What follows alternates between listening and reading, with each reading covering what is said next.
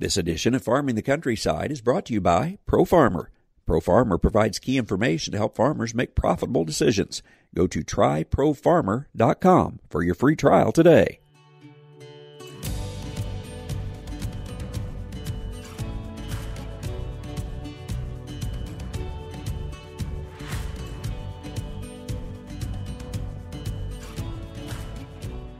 Welcome to Farming the Countryside. I'm Andrew McCrae. Many of us listening to these broadcasts have a tie to agriculture. Perhaps you have a farm, business, or land that you will pass to a next generation or sell to others interested in the industry. Those generational transitions can be filled with emotion and doubt, wondering if we are doing the right thing to be fair to all and help everyone succeed. This week we discuss some of the common mistakes that are made in the process. It's our topic for this week's Farming the Countryside, and it's brought to you by ProFarmer. Start making confident marketing decisions with ProFarmer. ProFarmer's condensed style is designed to save you time while giving you the important information you need when making those important marketing decisions.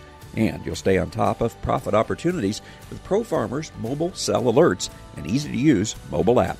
Start a ProFarmer free trial today. Just visit tryprofarmer.com. That's tryprofarmer.com.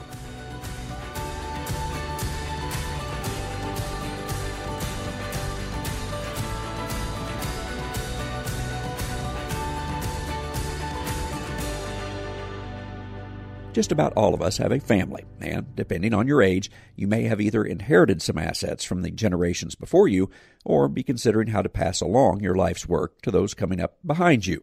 Rena Stiegel is with Transition Point Business Advisors in Des Moines, Iowa, and a lot of her work is with people doing just that, passing assets from one generation to the next. Rena's workshops are often day-long experiences that dive into many aspects of the process. So in the time we had, we focused on some of the common mistakes that many of us make, not because we are out to swindle someone, but often quite the opposite. Our desire to do what's right causes us to miss some things that we didn't take into account.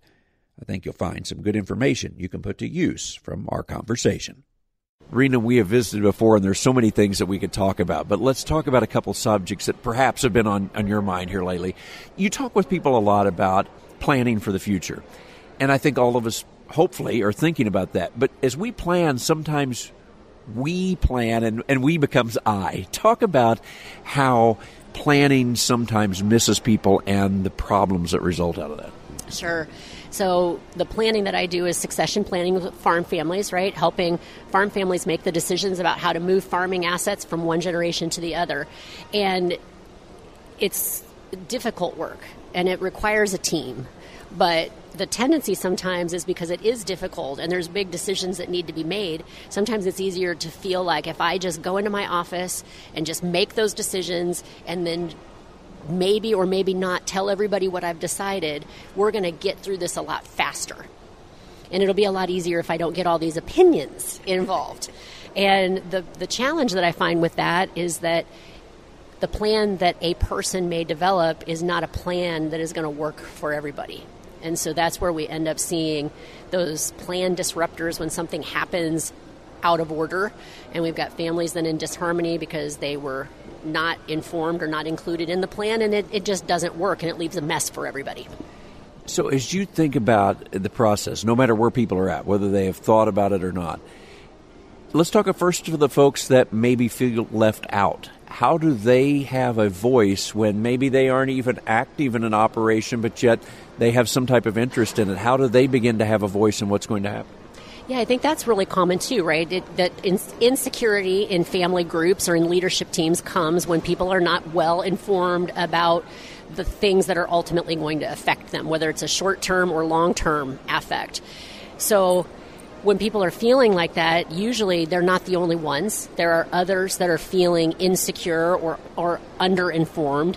And so when we work with families, a lot of times it's understanding where that's occurring, because those are gaps in the way that the operation is running or the way communication is being handled. And so to figure out what is the right communication, so getting the right people in the right conversations talking about the right things. And sometimes that takes sort of peeling things apart and realizing maybe we've got too many people in one set of meetings, so they're over-informed in things that don't even really affect them, so they're bored and unengaged and not paying attention anyway, and we're under-informing in areas that maybe they're more interested in. So that's kind of a strategy move that families have to work through to really analyze patterns of communication and get those realigned to be more effective. As we go forward, how do you involve people who have varying degrees of ownership or day-to-day responsibilities in operation? How do you make sure that all of them are feeling like they're communicating and are a part of that? Is there any good strategy to do it? Sure. I mean, that's a really important thing to realize, especially when you're bringing young farmers back to the farm, is sometimes there's this belief that, well, if we want to have a successful succession plan, then we've got to get everybody up to speed as fast as possible. So even though there's a belief that we need to do that, there may be a fear of the consequences of that, right? So if we let people into financial information too early, they're going to have information that they are not prepared for. And I think that that's a really valid concern, right? We want to have people informed at the right time, at the right level. So again, you have to really think through that if we're working with succession planning, it's like who needs to know and who needs to know what. And just like you would never put a kindergarten in a college course, you've got to be thinking about, if we've got young farmers coming in, what is that right development plan for that person to move them from where they're starting to the area that they're going to be ultimately invested in, which is hopefully ownership. So it's just really about recognizing that there's a progress and there's a plan that needs to be put in place for those things, and then just working with people to develop that so that it works right for everybody. I know you certainly work with people that maybe sometimes have done it wrong, so I'm hoping you have some good examples out there. What are the ones that are doing it right? Is there any common thread that you say, hey, here's something that we can learn from because these folks that are doing it right tend to do this? Yeah, I think one of the key things I think about, especially when you've got, young people coming back, is that sometimes we go from, part-time, sometime employee as kids are finishing up high school and college, and then when they're coming back for that first day of full-time employment, we really haven't done any baselining of expectations. We've not talked about what full-time employment really means, what the expectations are. We haven't really assigned the role that they have. And so sometimes people come back with expectations. Well, when I come back from college, I'm going to step into major roles, major management responsibility, or I'm going to have full access, which is then going to be shortly followed up by ownership of some kind, because that is what they've got expectations of, and mom and dad may have completely different expectations, right? They're thinking sweat equity, won't have ownership till we don't know when because we don't have a plan. So when the one thing that I see farm families doing more and more correctly is setting expectations and the stage for kids to come home, and then what is that sort of career development plan that's ultimately going to put them into ownership. And I to add to that, too, I love it when they have ownership criteria where they're spelling out to their kids, this is what it will take for you to gain ownership here. And I think that's awesome when it's that well thought out and it's communicated fully up front. When you think about ownership, and let's say that we have more than one kid, how do you make it so that as fair as possible that happens? Because some kids come back, some don't, and you perhaps want to take all this into evaluation. I don't know how you come up with a good answer to that, but I think a lot of us struggle with that. Yeah, and I think that that's really just doing some pre-planning on the front end, right? Owners have to be talking about what does that transition of ownership look like, and they've got to work out what their own personal philosophy is between fair versus equal. Some families, it very much is equal. So if I've got 4 kids, it's a 4-way split. Other families take a little bit different look at it, and they say, some families go to the extreme of saying if you're not on the farm, absolutely 0 farm assets will go to you, and they're very upfront about that. And so when you're talking to kids about career opportunities, the more clear that you can be, then they can make those decisions about, is ownership in the farm important to me, and at what level do I have to participate to get that? So the advice that I give is that I don't think there's a right or wrong answer. I have seen every aspect between equal is equal all the way up to you get nothing if you're not home work great. It's just a matter of being in agreement with your partners about that, communicating it to the next generation so that they can make informed decisions, and then working out the path for how that ownership will transition, because we still have a problem out there where people bank on sweat equity, but they do not assign value to that. So in Gen 2's mind, if I've worked for 4 years, my equity may be a lot. And in Gen 1's mind, if you work for 4 years, that equity may be very little, because in their mind, you're still learning.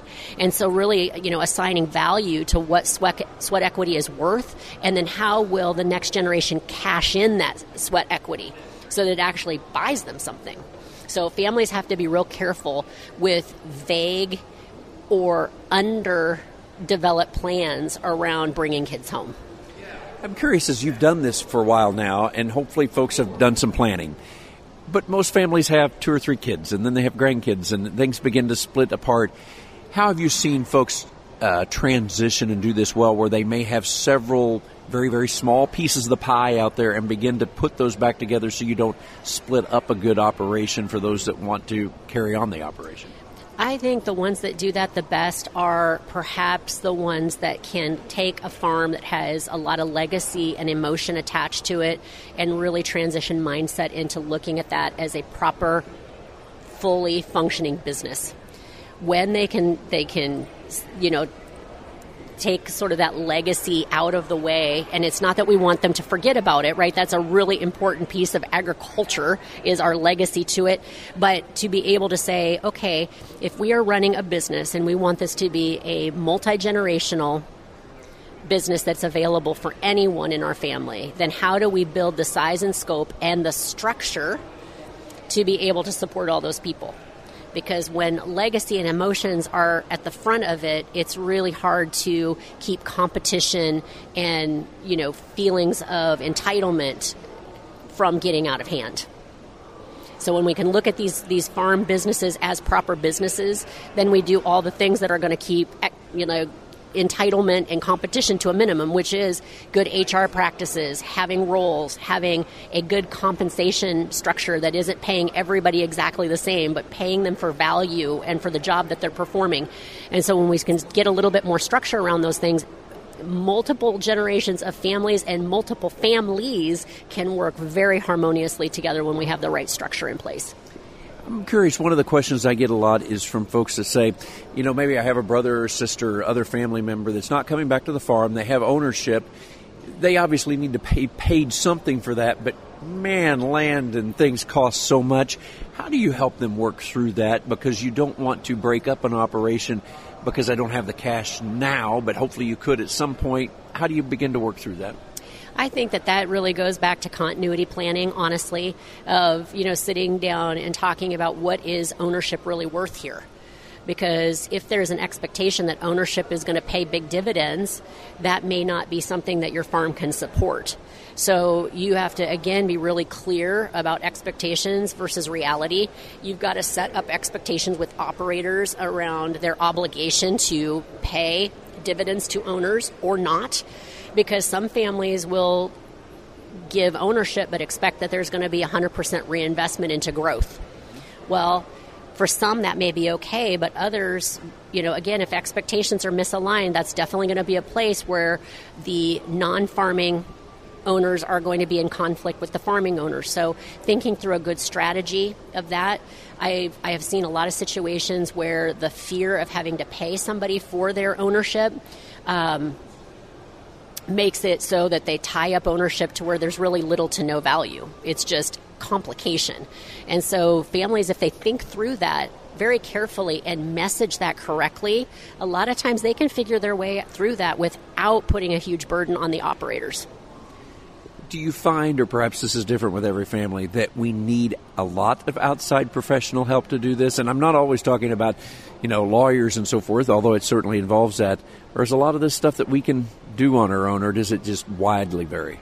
Well, I think it always is really good to do a lot of the work just internally before you ever involve professionals, because there are things that you can get on the same page about and topics that you can discuss, and you can figure out where are we out of alignment or where do we maybe need more information.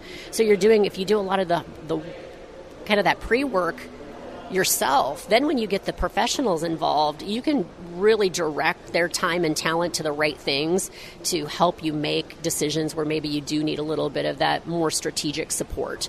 I think that it's important to involve professionals because there are so many things about these discussions that do require like very specific and specialized knowledge.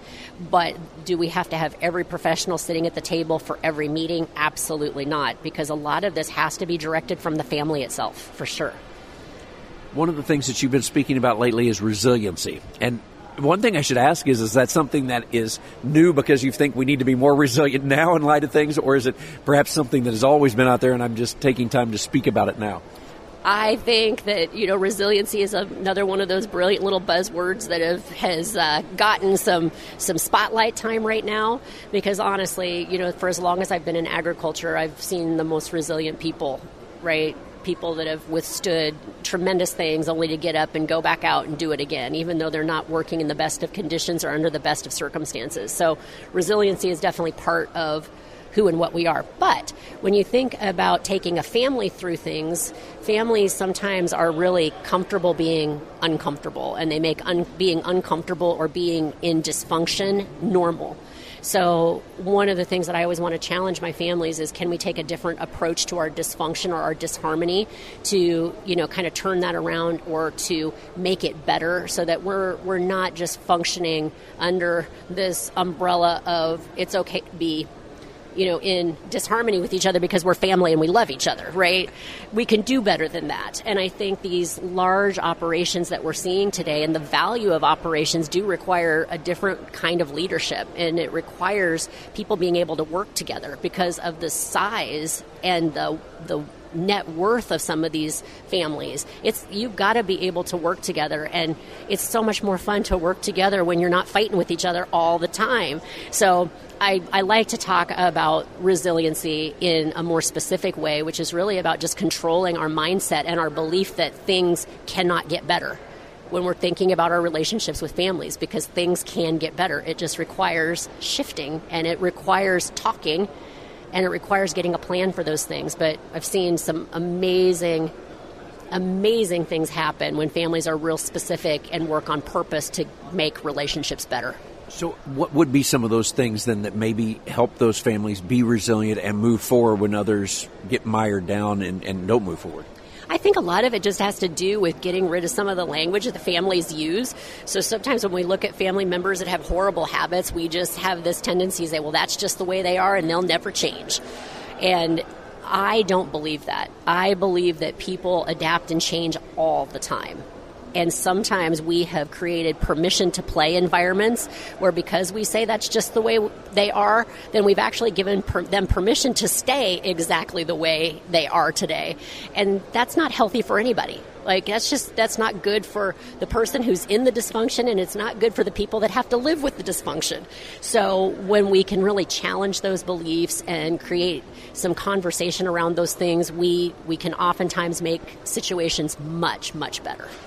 You mentioned leadership earlier, and a lot of these operations, it doesn't take a very large operation these days to have a lot of cash and cash flowing through it. Hopefully they're making some income too.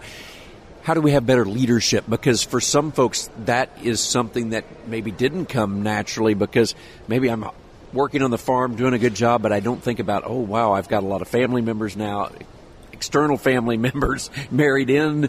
I've got to tell them how to lead them. How do I get my leadership skills up to speed?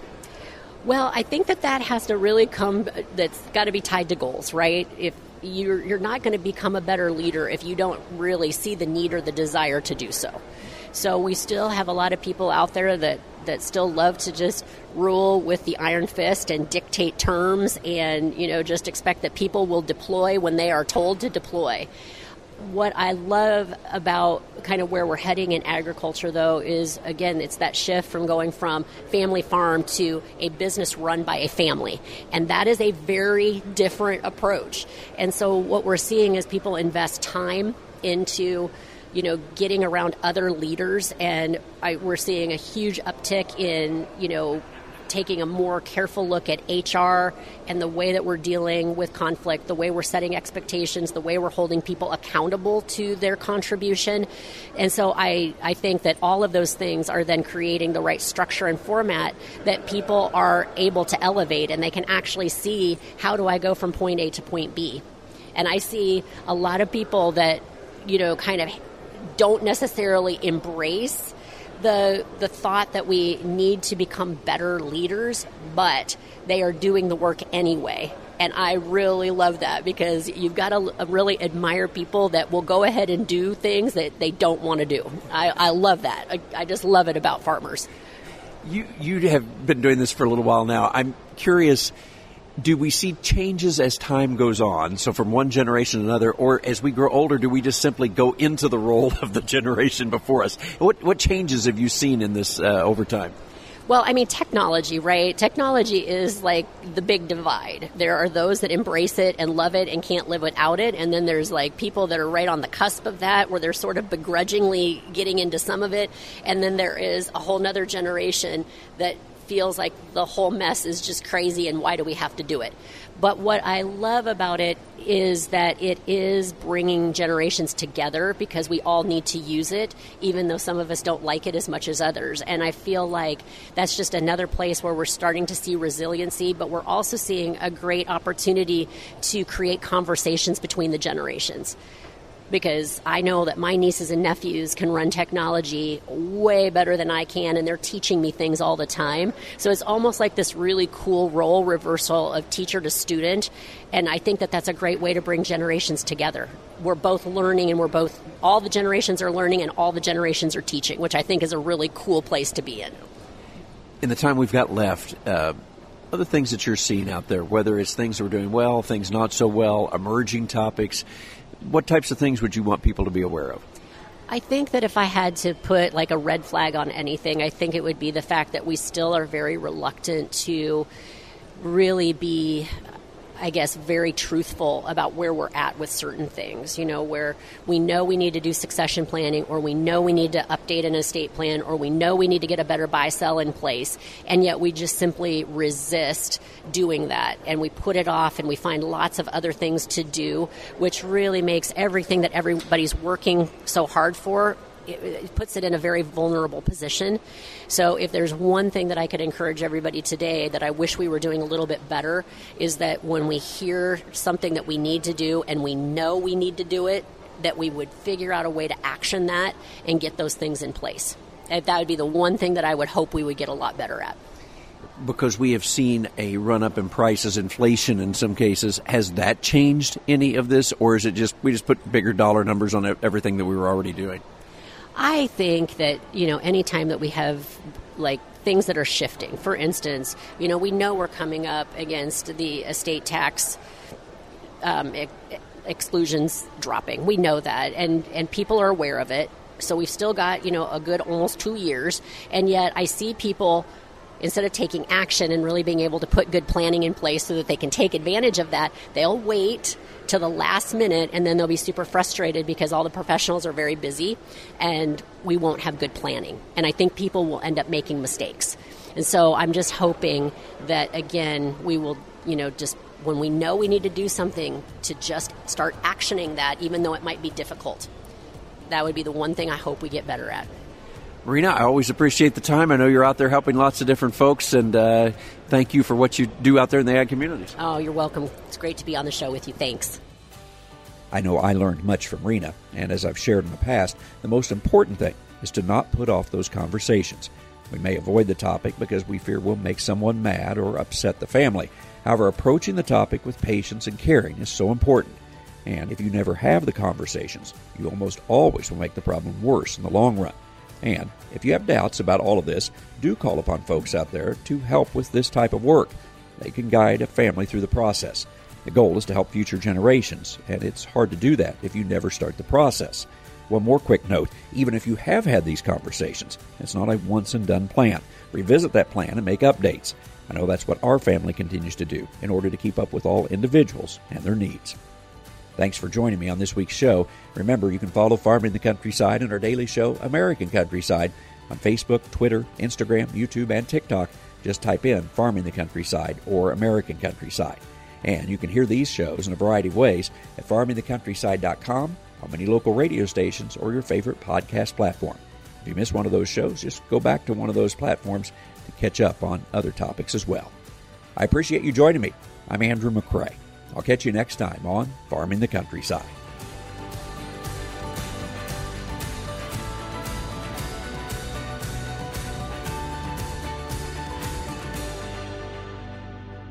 This edition of Farming the Countryside has been brought to you by ProFarmer. ProFarmer provides key information to help farmers make profitable decisions. Go to tryprofarmer.com for your free trial today.